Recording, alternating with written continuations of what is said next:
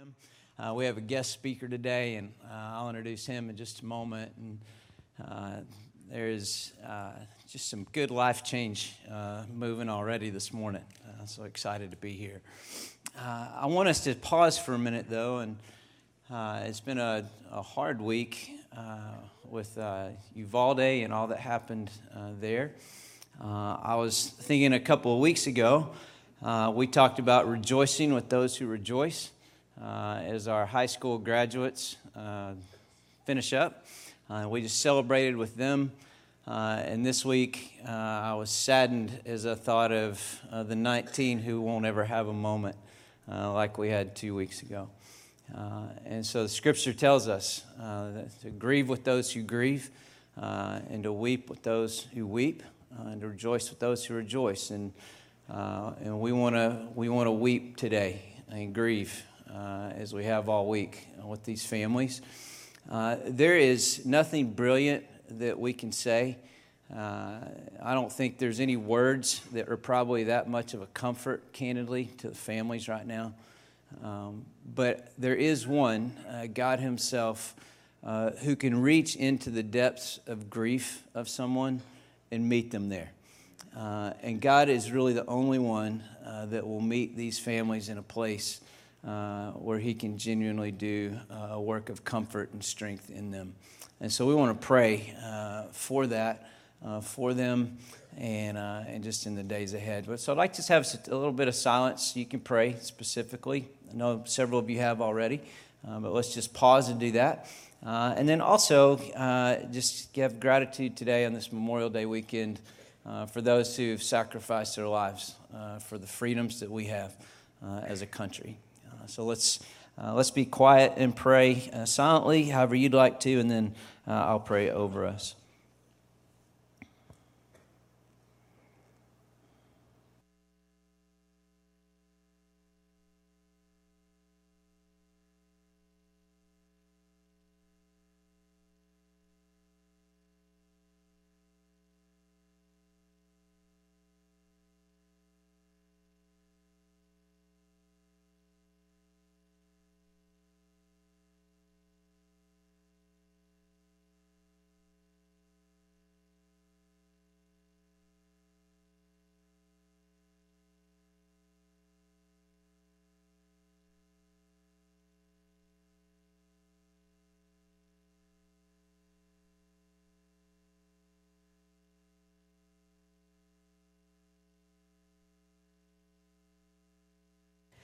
Father, this morning our hearts are grieved with families, friends, community in Uvalde. And God, I pray today that in a way only You can, that You'll meet them in the depths of their grief, in the very crevices of where they hurt, and the ache and the pain and the loss, and just trying to even get a grip on what just happened. And God, I pray and thank You that You're the only one that's walked through an agony so deep that You can identify with them.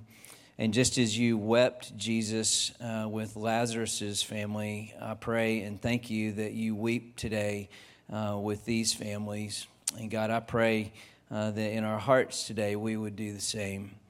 And God, we ask that You would be a comfort to them in a way that only You can, a strength to them in a way that only You can, and Father, in a way that only You can bring about a deep joy in Christ in the midst of the suffering.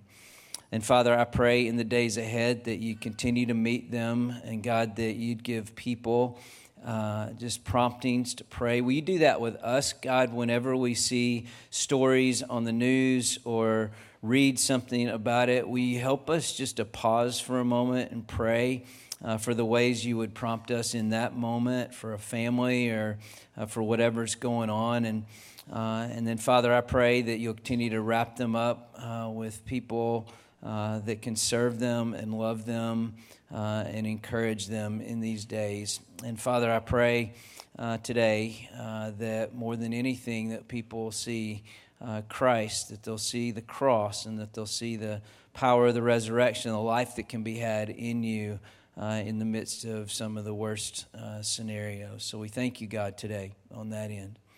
And then, Father, we're grateful for the country that you've given us to live. Scripture tells us that you've placed us in the geographical boundaries in which we live, and we're grateful that you've placed us here.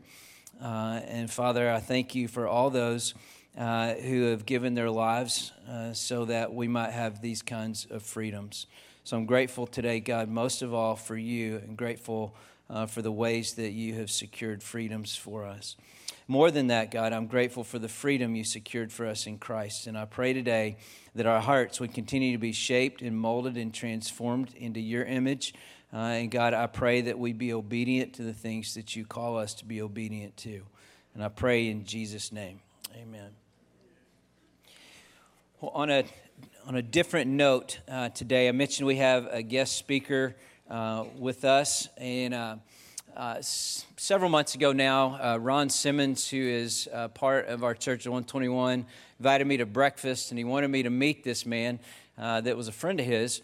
And so I went to breakfast, and I found myself intrigued from the moment I sat down with him. And the longer he talked, the more I got on the edge of my seat at breakfast. And he was talking about the problem that he'll discuss here in a moment with us.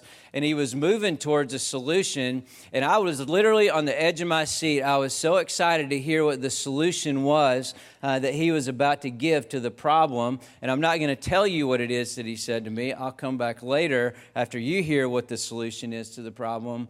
But I was just so intrigued by him. I left thinking, I can't wait till we can have him come to 121. So Rollin Warren is with us today. He is married to Dr. Yvette Lopez Warren. He has two sons, Jamin and Justin. And more than anything, I think sometimes when we describe the accomplishments of a person, we kind of get intrigued by that, and I'm intrigued by that in him. But the thing that's most important about him is his heart for Christ and his love for Jesus. That's who he is first and foremost. He also is a Princeton grad, and then from the University of Pennsylvania, the Wharton School of Business from there as well. For 20 years in the corporate world with IBM, Pepsi, and Goldman Sachs.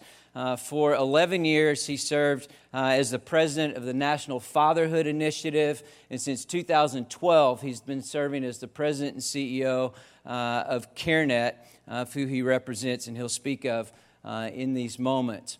Nationally, he's been on most of the major news media outlets, on CNN, on Fox, on Oprah Winfrey, on the Today Show, on Dateline NBC, and it continues, the Black Entertainment Television Network.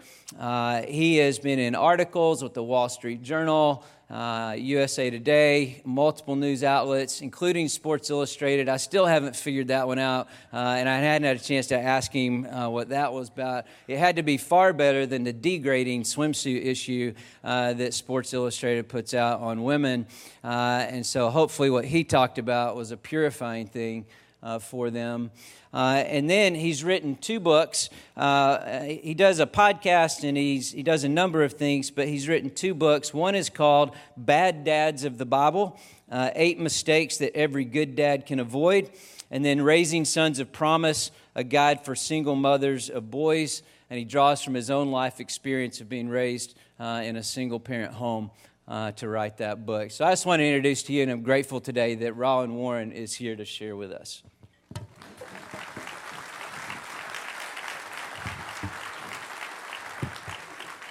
That was better than the golf clap earlier, so thank you so much for that. So good. Nice. That's what you get at the 18th hole, I think, this kind of thing. So it's good. That's encouraging for me. I have low self-esteem, so it's good to get that affirmation before you say anything. May encourage you to maybe not say anything. But anyway, thank you, Pastor Ross. I appreciate an opportunity to be with you. And I want to apologize on the front end. We had a little technology problem with the slides I have, so I'll have to sort of explain some of them in a little more detail than I normally would. So I'll give you that as a preamble. But as your pastor said, I'm with CareNet. It's a ministry that is focused on the life issue, and I just want to quickly, for folks who may not be aware Oh, there it is. I can only see me there. I'm supposed to be looking there. User error. All right, here we go. Our ministry is really focused on ensuring that women and men facing pregnancy decisions are transformed by the gospel of Jesus Christ and empowered to choose life for their unborn children, abundant life for their families. And I always like to start with that because our vision is really what drives this ministry and drives the work that we do. And just a couple of things quickly on the vision statement is that it really focuses on women and men. So we don't see this just as an issue for women, but also for men, and I'll kind of unpack that some more. The focus on the gospel of Jesus Christ and the transforming power of the gospel of Jesus Christ is central. And then also this notion of empowering folks to choose life for their unborn children and abundant life for their families. And I want to spend a lot of time kind of talking about that perspective. Excuse me. Now, if you talk to someone from CareNet for more than 20 seconds, I think they're going to do it. There we go. For more than 20 seconds, what you're going to find is that if you ask them if they're pro-life, they're going to tell you no. They're not pro-life. They're pro-abundant life. And we're not just trying to be sort of catchy or just kind of marketing speak or something like that. It really is focused on the fact that when you look at the John 10:10, what you find with Christ is that Christ said, I came that you might have life and then have that life abundantly. And so the insight that we had was that Jesus actually was not pro-life. Jesus was pro-abundant life.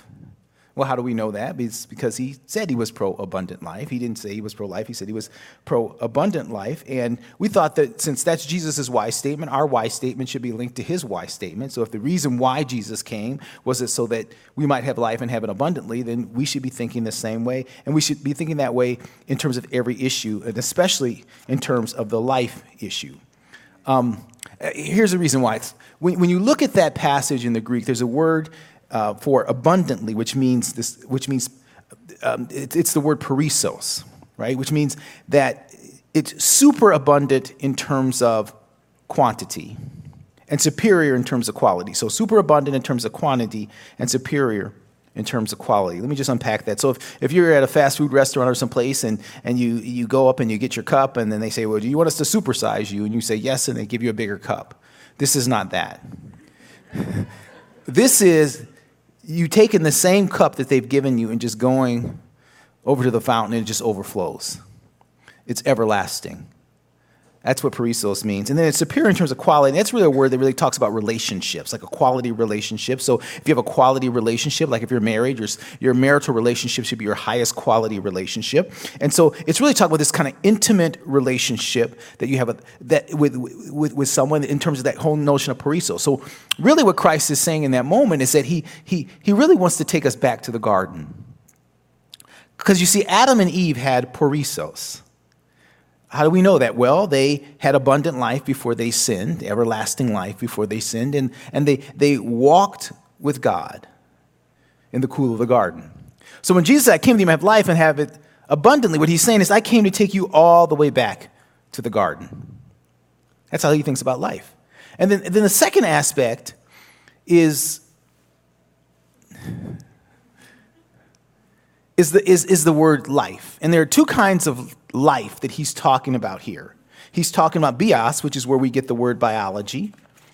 But then he's also talking about zoe, which is a unique type of spiritual life that only comes from a relationship with God. So with bios, we're talking about physical life, given it at conception, a heartbeat. You've got a heartbeat, then you have life. I mean, that's how we kind of think about life. And then spiritual life comes from a relationship with Christ, and that means you're heaven bound. So what he's really saying here is that he's saying, I came to link your bios with my zoe. Your bios with my zoe. In other words, your physical life with my spiritual life. In other words, that you might be a heartbeat that is heaven bound. Now, if life begins at conception, right, that means that abundant life begins at conception, which means that the way that you think about life outside the womb should be the way you think about life inside the womb. Therefore, if Jesus is pro-life, pro-abundant life inside the womb, then he's also pro-abundant life outside the womb. Do you see? Do you see? Now, here's the thing. When you start to think about this that way, it it changes how you think about things. Because, see, you can't be an atheist and be pro-abundant life. You can be an atheist and be pro-life, which, again, don't get me wrong, it's a good thing because you're solving for heartbeats. Excuse me, you're solving for heartbeats, right? But you're not solving for heartbeats that are heaven-bound if you're an atheist. So it seems to me as Christians that we should be thinking differently about this than the atheists do, don't you think? So in other words, you have to transition how you think about the life issue in that context. And I'm hopeful by the time we're done here that you understand that perspective more. Now, so the question becomes, how do we activate this perspective? I mean, how do you activate this? And so if you think about being pro-abundant life as sort of a house with a roof, and there's the pro-abundant life roof, there's pillars that hold it up. The first pillar is God's design for family. God's design for family. And there's a story that's an important story. I think it's a pretty important story. It's in the first chapter of the first book of the New Testament. And you know what that story is? It's the birth of Christ. And we find a woman who's facing an unplanned pregnancy from a human perspective. She has hopes and dreams and aspirations for her life that do not include a child at this time and in this way. That's Mary, facing an unplanned pregnancy from a human perspective. Well, what do you know?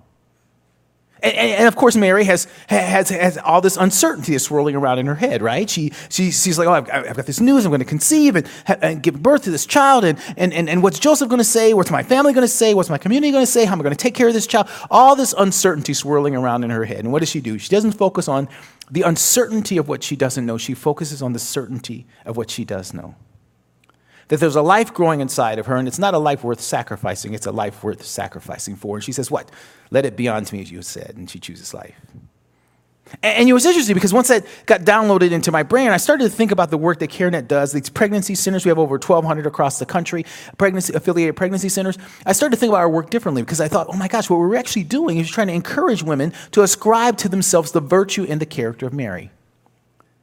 That instead of focusing on the uncertainty of what they don't know, focus on the certainty of what they do know. There's a life growing inside of you, and it's not a life worth sacrificing, but it's a life worth sacrificing for. Now, here's the thing. What did God do to make sure that Mary's unplanned pregnancy wasn't a crisis pregnancy? Well, he sent an angel to Joseph. And Joseph was a man with a plan. His plan was to divorce her quietly, to put her away quietly, divorce her quietly, because back then you couldn't put the baby away, so you put the woman and the baby away. What does that sound like to you? It's a cultural version of an abortion.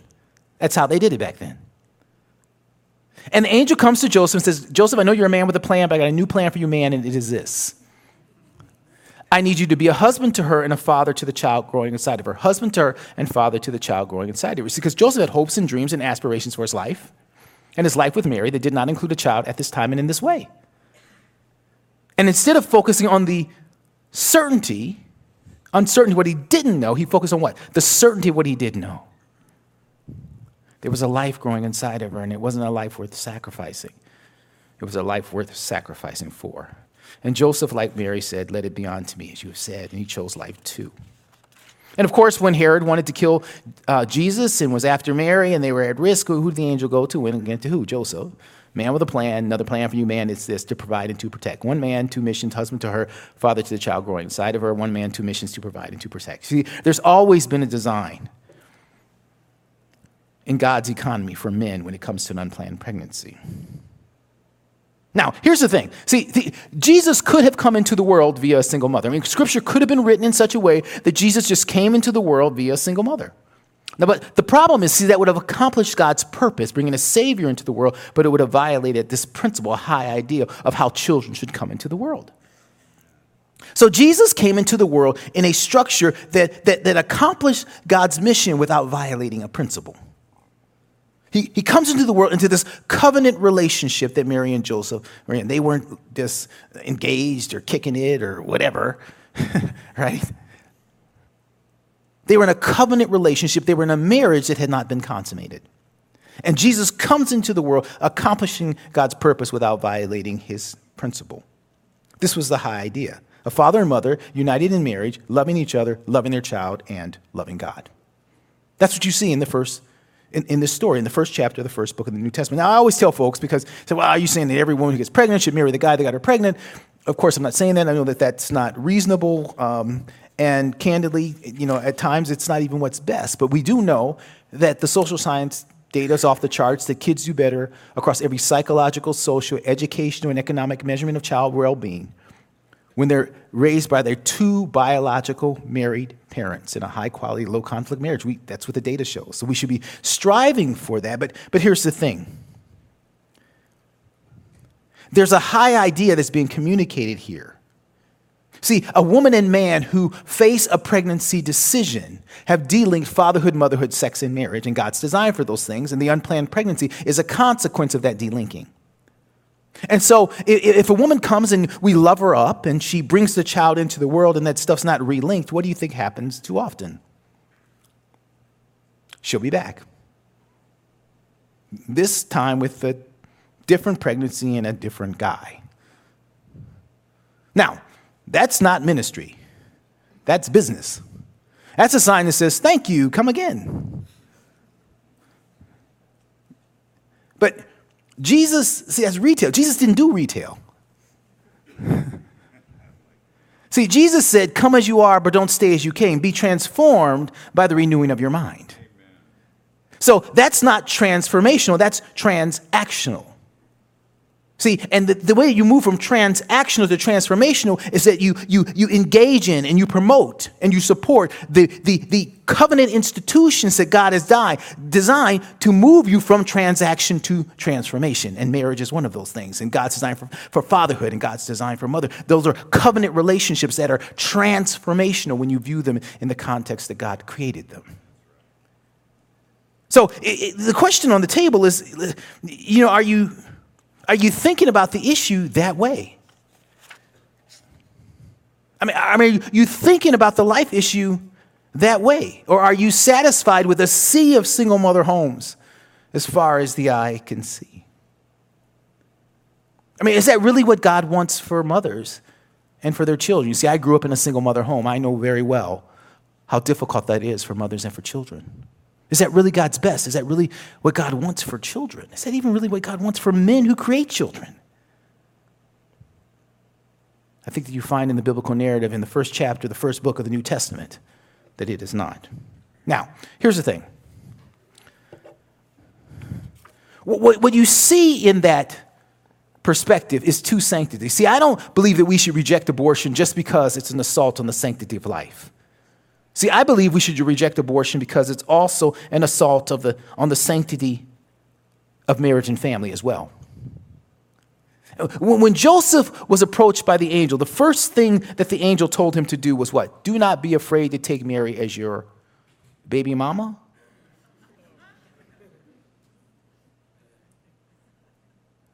Wife. So what you see there is that the first thing that happened was Joseph was called to what? Sanctity of marriage and family before he was even told who Jesus was. Is that how you think about the issue? See, here's the thing. When Roe v. Wade was decided, two things happened, and we only talked about one thing, and the thing that we talked about is abortion. But there was another thing that happened was that Roe v. Wade delinked motherhood and fatherhood in the womb. So now women become mothers at conception and men become fathers at birth. That's huge. I don't even have time to unpack all that. But if you wonder why it's so difficult to get a guy who's not married to the mother to take responsibility for the child from conception to birth, it's because we've been telling him for over 40 years that you're actually not a father. And once he doesn't do that, it's really difficult to reconnect him after the fact. So Roe v. Wade had an enormous impact on the culture, on what men should do or not do. And again, I don't have enough time to walk through all that, but it's profound. It had a profound effect on men, a profound effect on women. See, motherhood and fatherhood were created and connected and unified in the life of the child. Husbandhood and wifehood are unified and connected in the life of the child. So God's design for family is key. And you can't think about this issue, the sanctity of life issue, without thinking about it in terms of the sanctity of marriage and family issue. Now, this is a slide that's kind of got a little jumbled here, so I'll have to explain it a little bit because it's supposed to build, and it's not going to. So let me just unpack it for you quickly. This slide kind of reflects the support needed by mothers and children: physical, emotional, spiritual, and social support. That's what you see on the one side of the page, right? Okay? And then down at the bottom is time. The C is conception, the B is birth, 10 years old, 18 years old. The line, the orange line you see going through the middle, that basically means the support needed by mothers and children increases over time. Are you with me? Increases over time. Now, God is wise. He has a design to make sure that mothers and children get the support they need over time. It's called husbands and fathers. It's called husbands and fathers. Now, here's the thing. The work that I'm engaged in is that pregnancy center work, PRC down there at the bottom, and that little teal, from conception to birth, that's the little sweet spot of pregnancy center work. Amazing work that needs to be done, supported, amazing, from conception to birth. But here's the problem. See the area that's green there? That area is called missing support. So to the degree that a woman can't figure out how to solve that green area, she's much more likely to have an abortion. That's where her hopes and her dreams and her aspirations for her life are. That's what an abortion clinic talks to her about. How are you going to accomplish your hopes and your dreams for your life? And so, if she doesn't have a guy who says, I'll be a husband to you and a father to the child growing inside of you, guess what? She's much less likely to what? Bring the child into the world. See that 86% number? 86% of the women that have abortions are unmarried. Did you know that? So explain to me how you're going to solve the sanctity of life issue without solving the sanctity of marriage and family issue.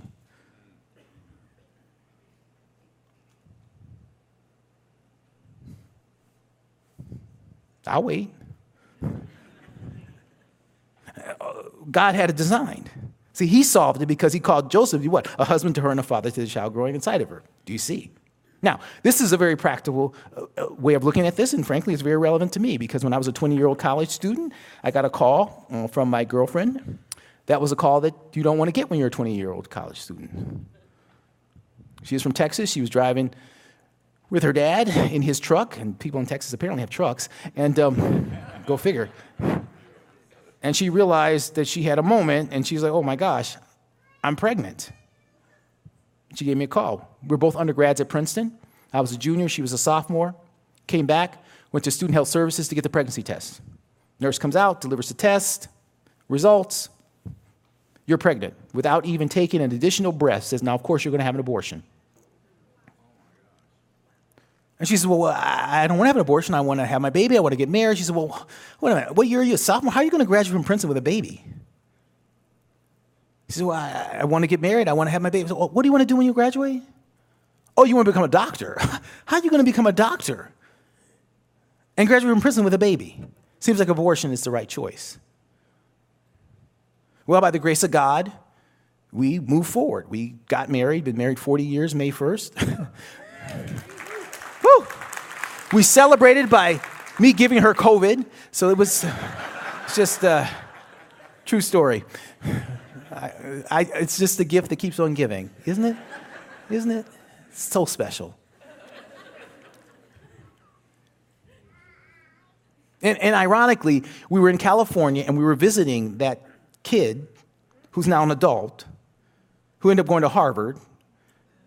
Smarter than both of us, not because he went to Harvard, but just because generically. That's a little Ivy League joke. Go Tigers. Anyway. Because he had his first child. And so we got the grandbaby that came from the baby that we were supposed to throw in the trash can. I'm just saying. And oh, by the way, I think some people call my wife doctor. Some people do. But here's the thing. I'm not under any illusion about the hopes and the dreams and their aspirations for her life. And although it was her body and her choice, the reality is that my response impacted that. And we have spent 40 years in a movement where we don't even try to engage the guy. We did a survey of men who had participated in abortion. And what we found was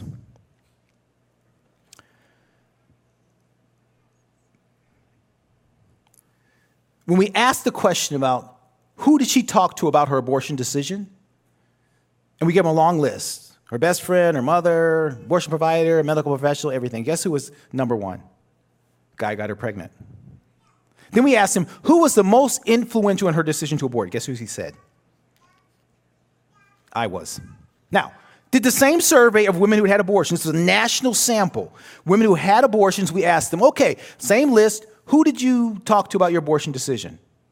Guess who was number one? Guy got her pregnant. Then we asked, who was the most influential in your decision to abort? Planned Parenthood? No. Guess who? The guy that got her pregnant.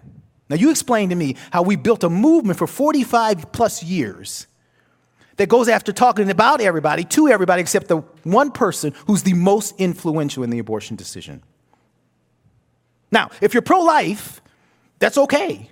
I mean, I'm okay, and I say that with small okay. I mean, I'm not saying that you're happy with that, but the reality is that that model of looking at the issue doesn't bring you naturally there. Why? Because it doesn't include necessarily God's design for family. Because as long as I save the baby, if she got 4 kids with 4 different dudes, hey, check, check, check, check. But if you're pro-abundant life, then you're thinking about this transformationally because you're talking about God's design for family. And you know in God's design for family, you don't get that without the guy. Do you see?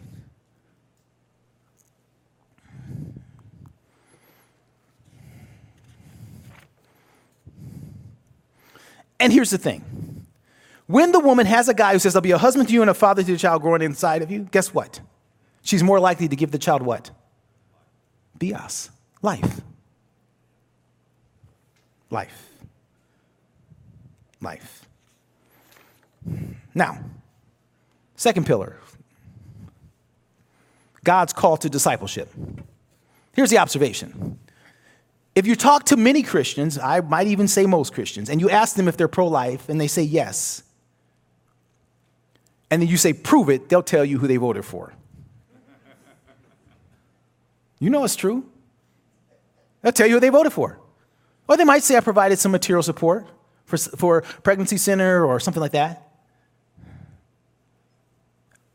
Had a group of pastors.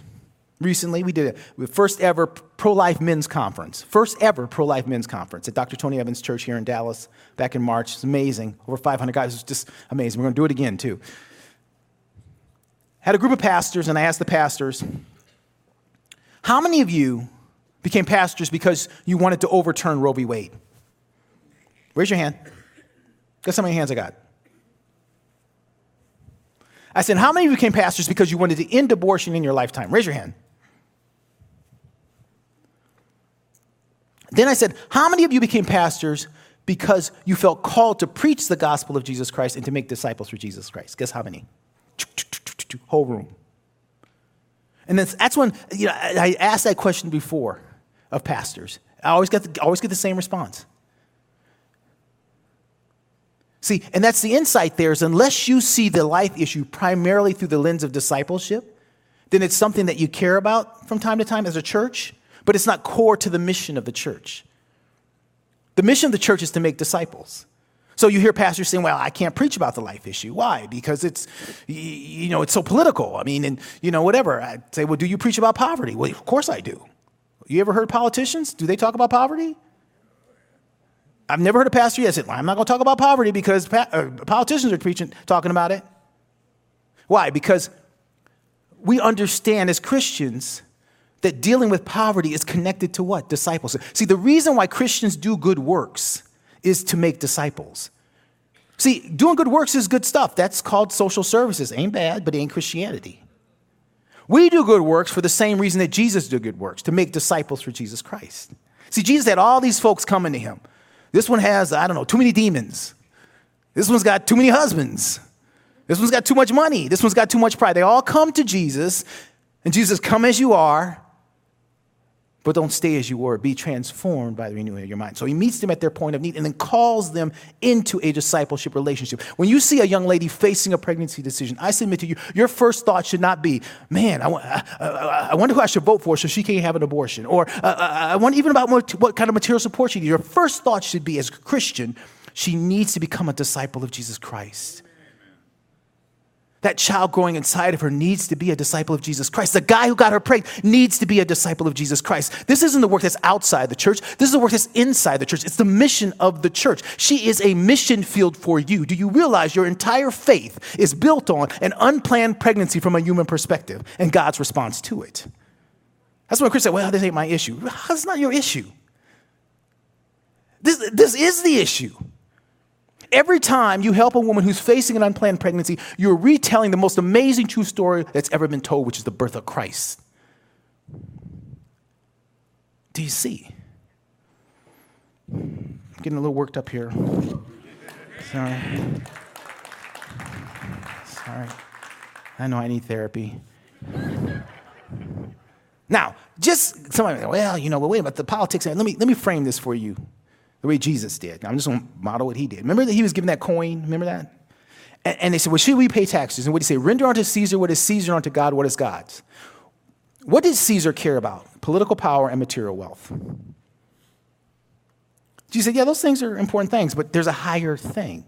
Now, here's the thing, which is, it's discipleship. Now, here's the thing. You can't be a disciple maker without caring for those in need. Why? 1 John 3:17 says, what? If your brother and sister's in need and you have no pity, then the love of God is not in you. In other words, you are not a disciple maker. So you can care about material support without doing discipleship, but you cannot do discipleship without caring about material needs. Do you see? And the same thing happens on the political side. What do we know? Governments have an ability to be harsh and critical and cruel to who? The most vulnerable. And we, as people of the book, should hold the government accountable to what? Just and merciful, especially to whom? The most vulnerable. So, as people of the book, we should be doing that. So we have to be involved from a political standpoint. But here, again, you can be politically engaged without making disciples, but you can't be disciple without being politically engaged. Do you see? So what this perspective does is it frames how you view these issues in that context. And the other thing is that when you think about this in the context of evangelism and discipleship, it really clarifies things. See, the work that we do at pregnancy centers, amazing work. We do evangelism, which can lead to a conversion experience.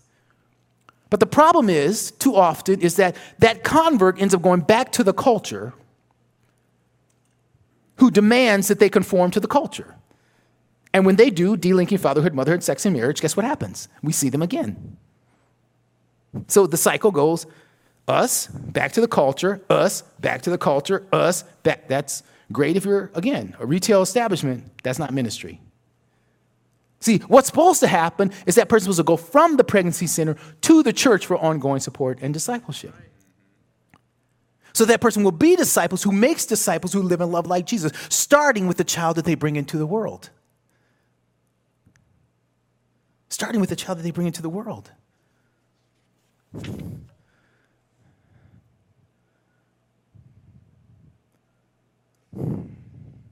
Do you see? That's why, so if you're not thinking about the life issue that way, then there's a problem. Then it's not connected to the gospel of Jesus Christ in the context of making disciples.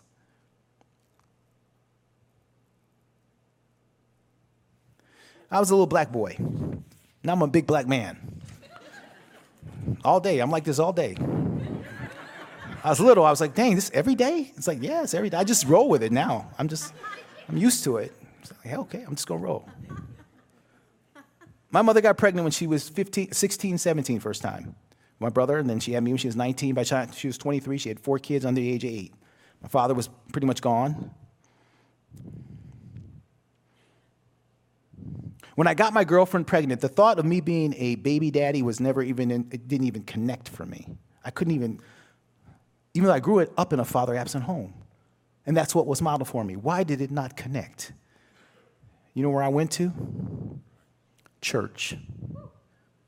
And when I went to church, I saw men being husbands to their wives and fathers to their children. And that had an impression on me as a little black boy. See, when you come from a neighborhood where you've been to more baby showers than wedding showers, how do you think you're ever going to break the cycle? And in one generation in my family, broken. Both sons, both married, no babies out of wedlock, praise God, right? One generation. God has a design.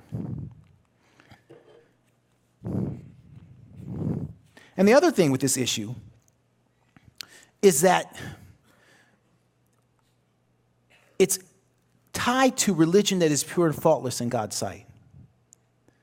James 1:27, right? Religion that God our Father finds as faultless, right? We care for the orphans and widows in their distress. And when this was written, what was an orphan? It was a child without a father. And what was a widow? It was typically a mother without a husband. The difference today is, instead of that husband and father being dead, the proverbial husband and father is saying to the mother and the child, you're dead to me. And now she's at risk. So those cultural orphans and widows are called single mothers and kids.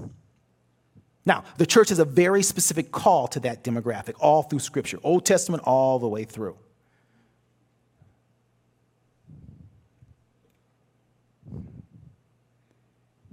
But we also have a call to that guy, that proverbial father who's dead, for him to have a Lazarus moment, to roll the stone back. It'll stink. But to call him into God's design for family. Only the church has the transforming power to do that. And that only happens if you start to think about this issue through the lens of discipleship. That's why we created a ministry kit called Making Life Disciples, which is designed to equip small groups in churches to come alongside someone who's facing a pregnancy decision. Now think about your small group. I know you have small groups here, right? A lot of times our small groups are about us loving us. Somebody new try to join our small group, like, No, we got a thing here. This is our thing. You better start your own small group. It's a small group plant. What if our small groups became about not just us loving us, but about us loving them? What if your small group got trained so that when someone was facing a pregnancy decision, that your small group came alongside them? Remember, she's making the decision from conception to birth based on the support she has after birth. This issue is about 9 months and 1 second.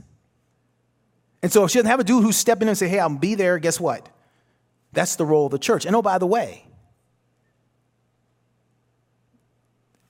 life decisions need life support. She wants to have the abortion. Why? She ain't got no place to live. You got an extra room? They've been a couple, they living together, whatever, their relationship frayed, okay. They've never even seen what a godly marriage looks like. How long you been married? Will you mentor this couple? He's running from fatherhood because he never had one. You've been a father for how long? Will you come alongside this young man? She can't get to her prenatal visits. You retired, can you take her?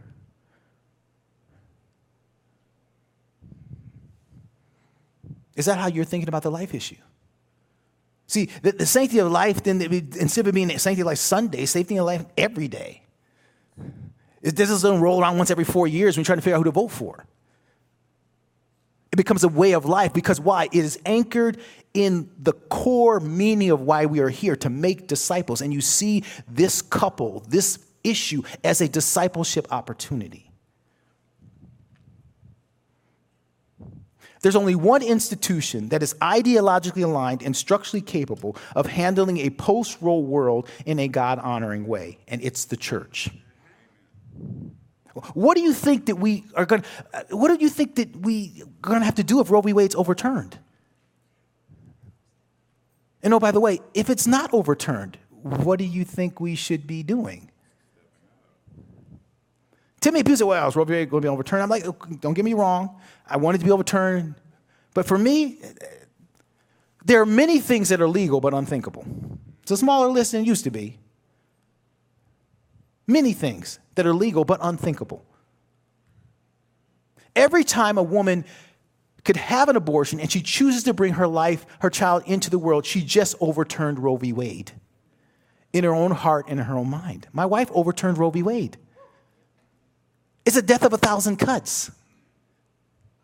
So that's why when the politician doesn't get into the court, I don't get all twisted up about that, because I realize that we have a power to turn a Starbucks into a pregnancy center, because we can have a life-transforming conversation with anybody, anywhere. Do you see the power we have? We're the army of God. We're supposed to be, see, the life support that folk need are in these pews. Each one of you has a life buoy that they need. But only if you think about this issue through a pro-abundant life perspective do you get there. And when that happens, guess what?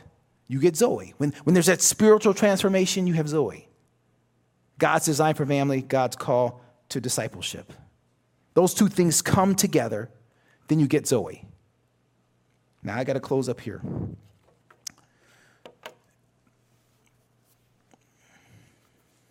Jesus had two ministry models. I'm kind of a simplistic guy in the way I think about things at times. And Jesus had two ministry models. One ministry model he had was I call the receiving model, and the other model I call the retrieving model. With the retrieving model, you saw that first. That's where Jesus had the disciples and, right, you with the net. Yeah, no, the net, God with the net. You. Yeah. I'm going to make you a fisherman. You retrieved. Zacchaeus, remember Zacchaeus up at the tree? Come down, we're going to do a power lunch.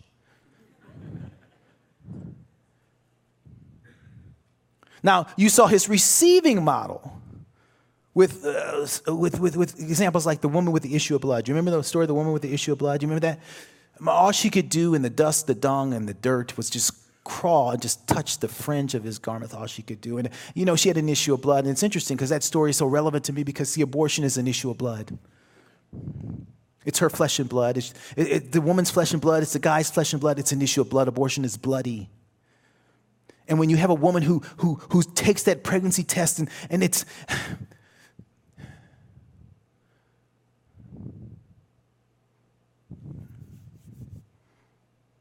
or someone who's had an abortion, all she's going to be able to do is just touch the fringe. The question is, do you have the sensitivity of Jesus to say, who touched me? All the programs we have going on in church. Who touched me? If someone this Sunday morning is facing a pregnancy decision, took a pregnancy test, it's not good news, who's she supposed to talk to in this church?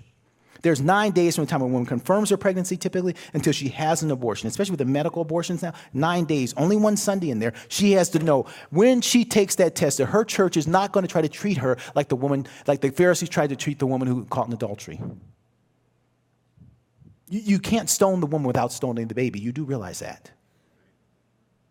She has to know that her church is going to treat her the way that Jesus treated that woman. Come as you are, but don't stay as you came. Be transformed by the renewing of your mind. And if I asked you who should she call in this church, each and every one of you probably has a different person she should call. Let me ask you. If this is a room full of Planned Parenthood people and I ask who should she call, guess what? They all got the same number. Do you see the problem? So you got receiving and then you got retrieving, right? Those two things together. They come together when Jesus is on the boat. Peter's on the boat, Jesus on the water, remember? And Peter's like, dude, I want to come out there. And Jesus is like, come on out, the water's fine. Peter steps off the boat, eyes on Jesus, takes his eyes off Jesus, begins to sink. Now, what is Jesus' first ministry model is what? Receiving. Come on. Peter starts to sink. Jesus doesn't say, well, there's many strokes you can use. There's the backstroke, breaststroke, dog paddle. What does he do? He shifts his ministry model from what?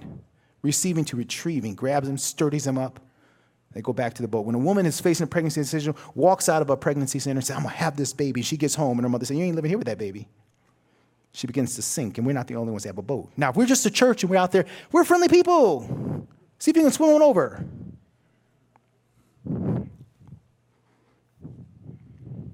So the question on the table is, are you pro-abundant life? Not just pro-life, but pro-abundant life. Do you link God's design for family, God's call to discipleship? Is this anchored into who you are as a Christian? You see this fully, like water for the thirsty, food for the hungry, clothes for the naked, home for the homeless, compassion for the pregnant. Are you pro-abundant life? Amen? Thank you very much.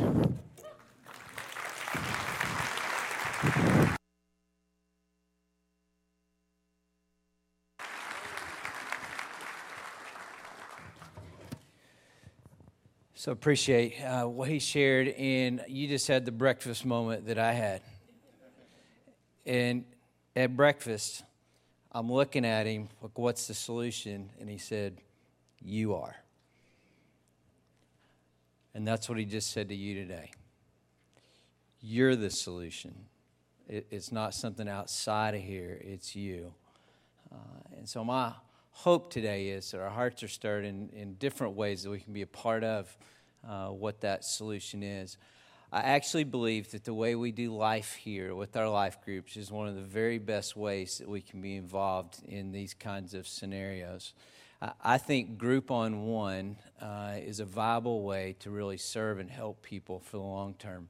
I think it gets challenging when it's one person on one person, but if you have a group of people together walking with someone, inviting them into your group, and then doing life with them together, I think there's a far greater chance that we can do the thing that he talked about. So I hope that whatever group you're in, that you'll pray about, what does this look like? And that you either let Jessica Howard or let me or let Eric let us know, hey, you know what? We run into this situation, let us know. We would love for that person to come into our group. I actually think sometimes it's better when it's an older group and there's a younger woman. There's something in the Bible that says the older women are to pour into the younger. And I think older groups have more life experience. We have many more that are empty nesters now, retired. There's more time. There's more ways to more deeply engage. So anywhere across the board we can do that, but I think that's one spot to really consider. Now, this might stir up different things today, and I understand there are a number of you that have had abortions and a number of men that have been a part of that decision. And so we have people available today and ongoing. This is a safe spot for you to kind of work through that. If that's something you've never shared with anyone before, getting that out of the dark is incredibly freeing. And so let me just encourage you today to seek us out in a way that we can be a help on that front. We'll also have people here in a moment that can pray with you if you'd like to pray. We'd love to be able to do that with you. And then there are other ways to serve. So our life groups are a way to do that. There's a table out in the hallway that has different ministry opportunities, different groups that we're partnered with and work with in the community on this particular issue. So we'd love for you to jump in if that's something that you'd like to be a part of. So all those things are things to consider today and to really take them to heart. So I hope you'll really pray. It's easy to leave, to be moved by someone that that was powerful this morning. It's easy to be moved by that in the moment. It's different to be captured by that in your heart, that it actually becomes something that we do something with. So that would be my hope and prayer today. So let me pray with you, and then let's have a little bit of silence and consider what is God saying to you today, and what is He speaking to your own heart. So, Father, thank you for the time. Thank you for Rollin. Thank you for the ways where you've placed him. I also just love, God, the model he is of someone that's been successful in business and turning around and using that in the way that he is. So, Lord, I pray you might stir people up here that might be on the back end of what their business is and what their retirement might look like, and just see the kinds of things where we can labor well in our years in ministry that are remaining. So, God, would you stir the hearts of people to be a part of the things like Rolland is today? And then, God, I pray you'll stir our hearts to how you want us to be involved in the lives of young women, of men who have been involved in abortions or considering what it would be for them if they were pregnant. I pray today, God, as I've been praying, that if there's anybody today on this day trying to decide whether they're going to have an abortion or not, that this day would be an intervention for that, and that they might see the life that can be had ahead for them and the support that they would have. And then, Father, just stir our hearts today for yourself, and then the ways you want us to be engaged in the things that you're doing, and ways to get inside the hurts and the sufferings and the difficulties of others. We're grateful that you've called us to be interdependent today, and to lean on you, and then to lean into each other, and to disciple each other well. And I thank you for that. Pray in Jesus' name. So let's just be quiet before the Lord and maybe nail down anything he might be saying to you.